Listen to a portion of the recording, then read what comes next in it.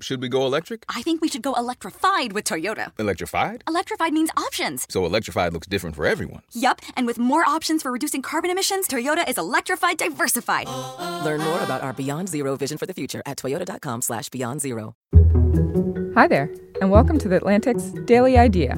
Today, do married millennials cheat on each other?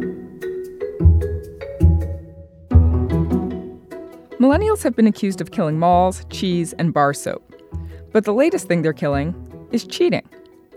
According to research from the Institute for Family Studies, Americans older than 55 are more adulterous than people younger than 55. In fact, people who are currently between 60 and 79 were the ones who reported the highest rates of extramarital sex.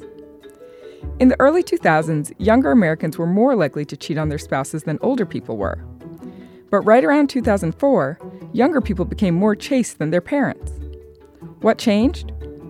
One reason is that over the past few decades, marriage has become more selective. The people most likely to have lasting marriages are those with college degrees.